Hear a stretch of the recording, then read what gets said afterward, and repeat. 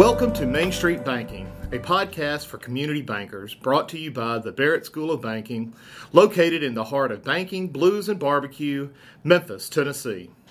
My name is Byron Earnhardt.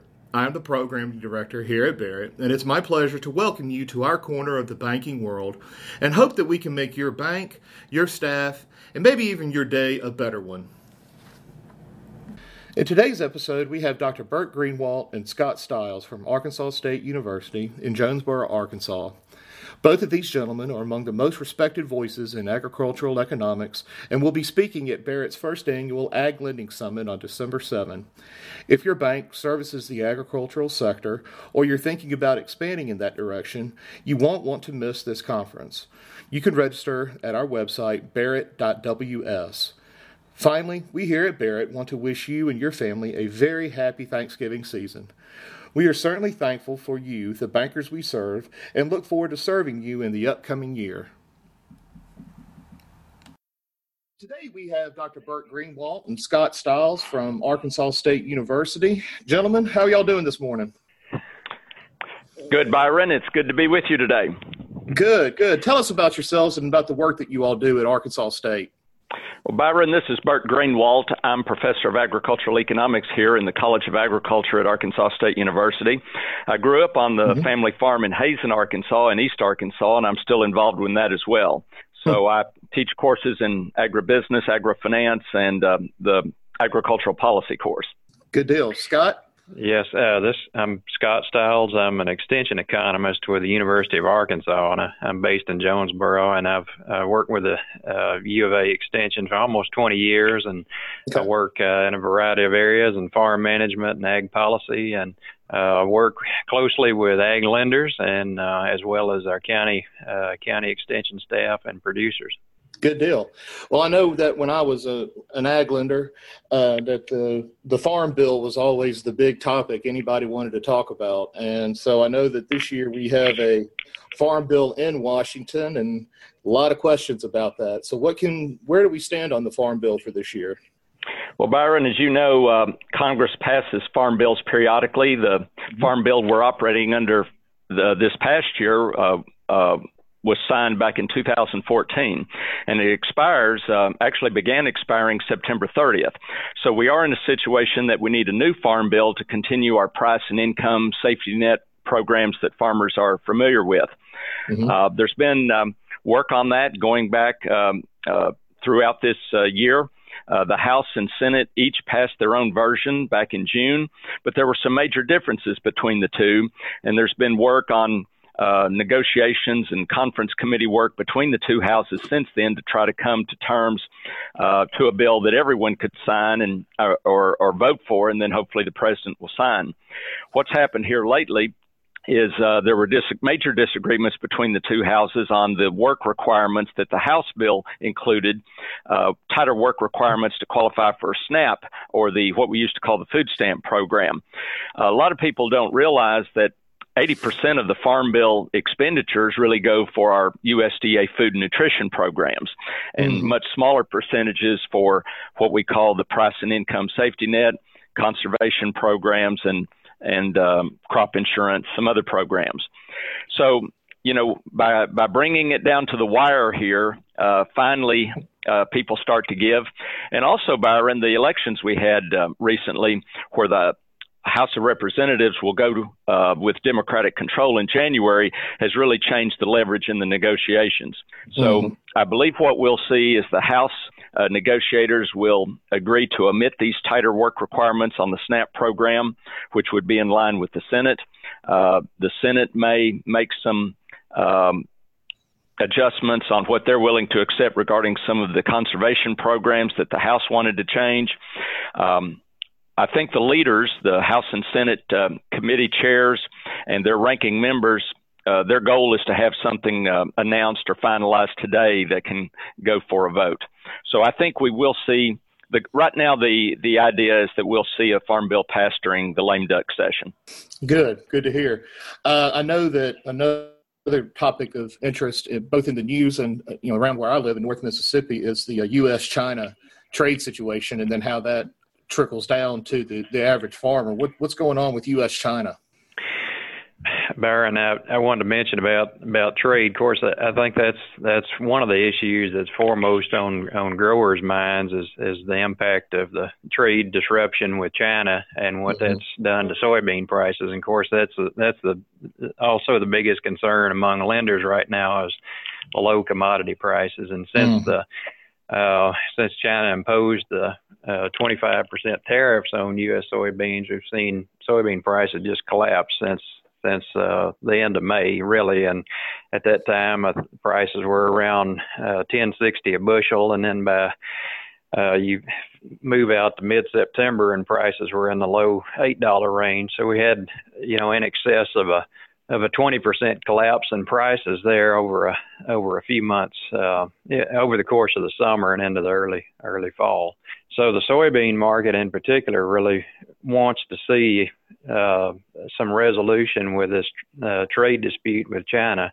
And over the past week, we've seen some response in prices, positive that is, in soybeans as the U.S. and China are talking to each other at least once again ahead of the G20 meetings that are next week in Argentina. So each time you see the dialogue restart between the U.S. and China, you see some favorable response in the soybean market. So that commodity in particular wants to see this resolved sooner rather than later. Right. Well, I know, speaking of soybeans, we've Dr. Greenwalt, you and I have talked about in our conversation, and I've seen it again, sort of with the farmers that I talk to in my neck of the woods. There's been some issues with poor seed quality. What's going on in that area? Well, this is something that was, I guess, unexpected earlier in the year, that we would have this type of wet fall and delayed harvest conditions that on top of the price reduction that Scott described in the world commodity markets, we've also seen very large price discounts at harvest time because of deteriorating quality of the grain, especially soybeans that's been delivered. These have been quite substantial, anywhere from a few cents a bushel to well over $1 a bushel discount. And wow. This has been a big blow to producers on their, farm income that they'd been projecting. And there's still a large or significant part of the U.S. or the Arkansas soybean crop still in the field. And as time goes on, these discounts tend to become worse and worse. This is something Scott and the Extension Service has been following, and I believe they're trying to quantify the impact of this on the state's farm income, but it's going to be significant.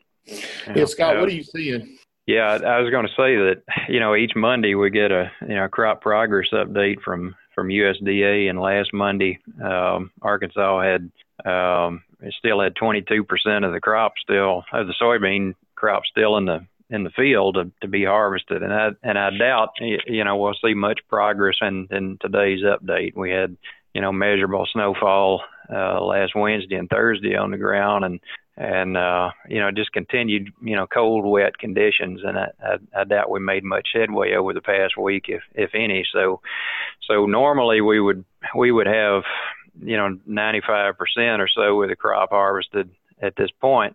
And here we are at, barely 80%. So it's been a long, a much more longer drawn out process than we're accustomed to seeing over the last 2 years. But we've had just excessive amounts of rain and cold temperatures to go with that. That's kept, field conditions from drying out.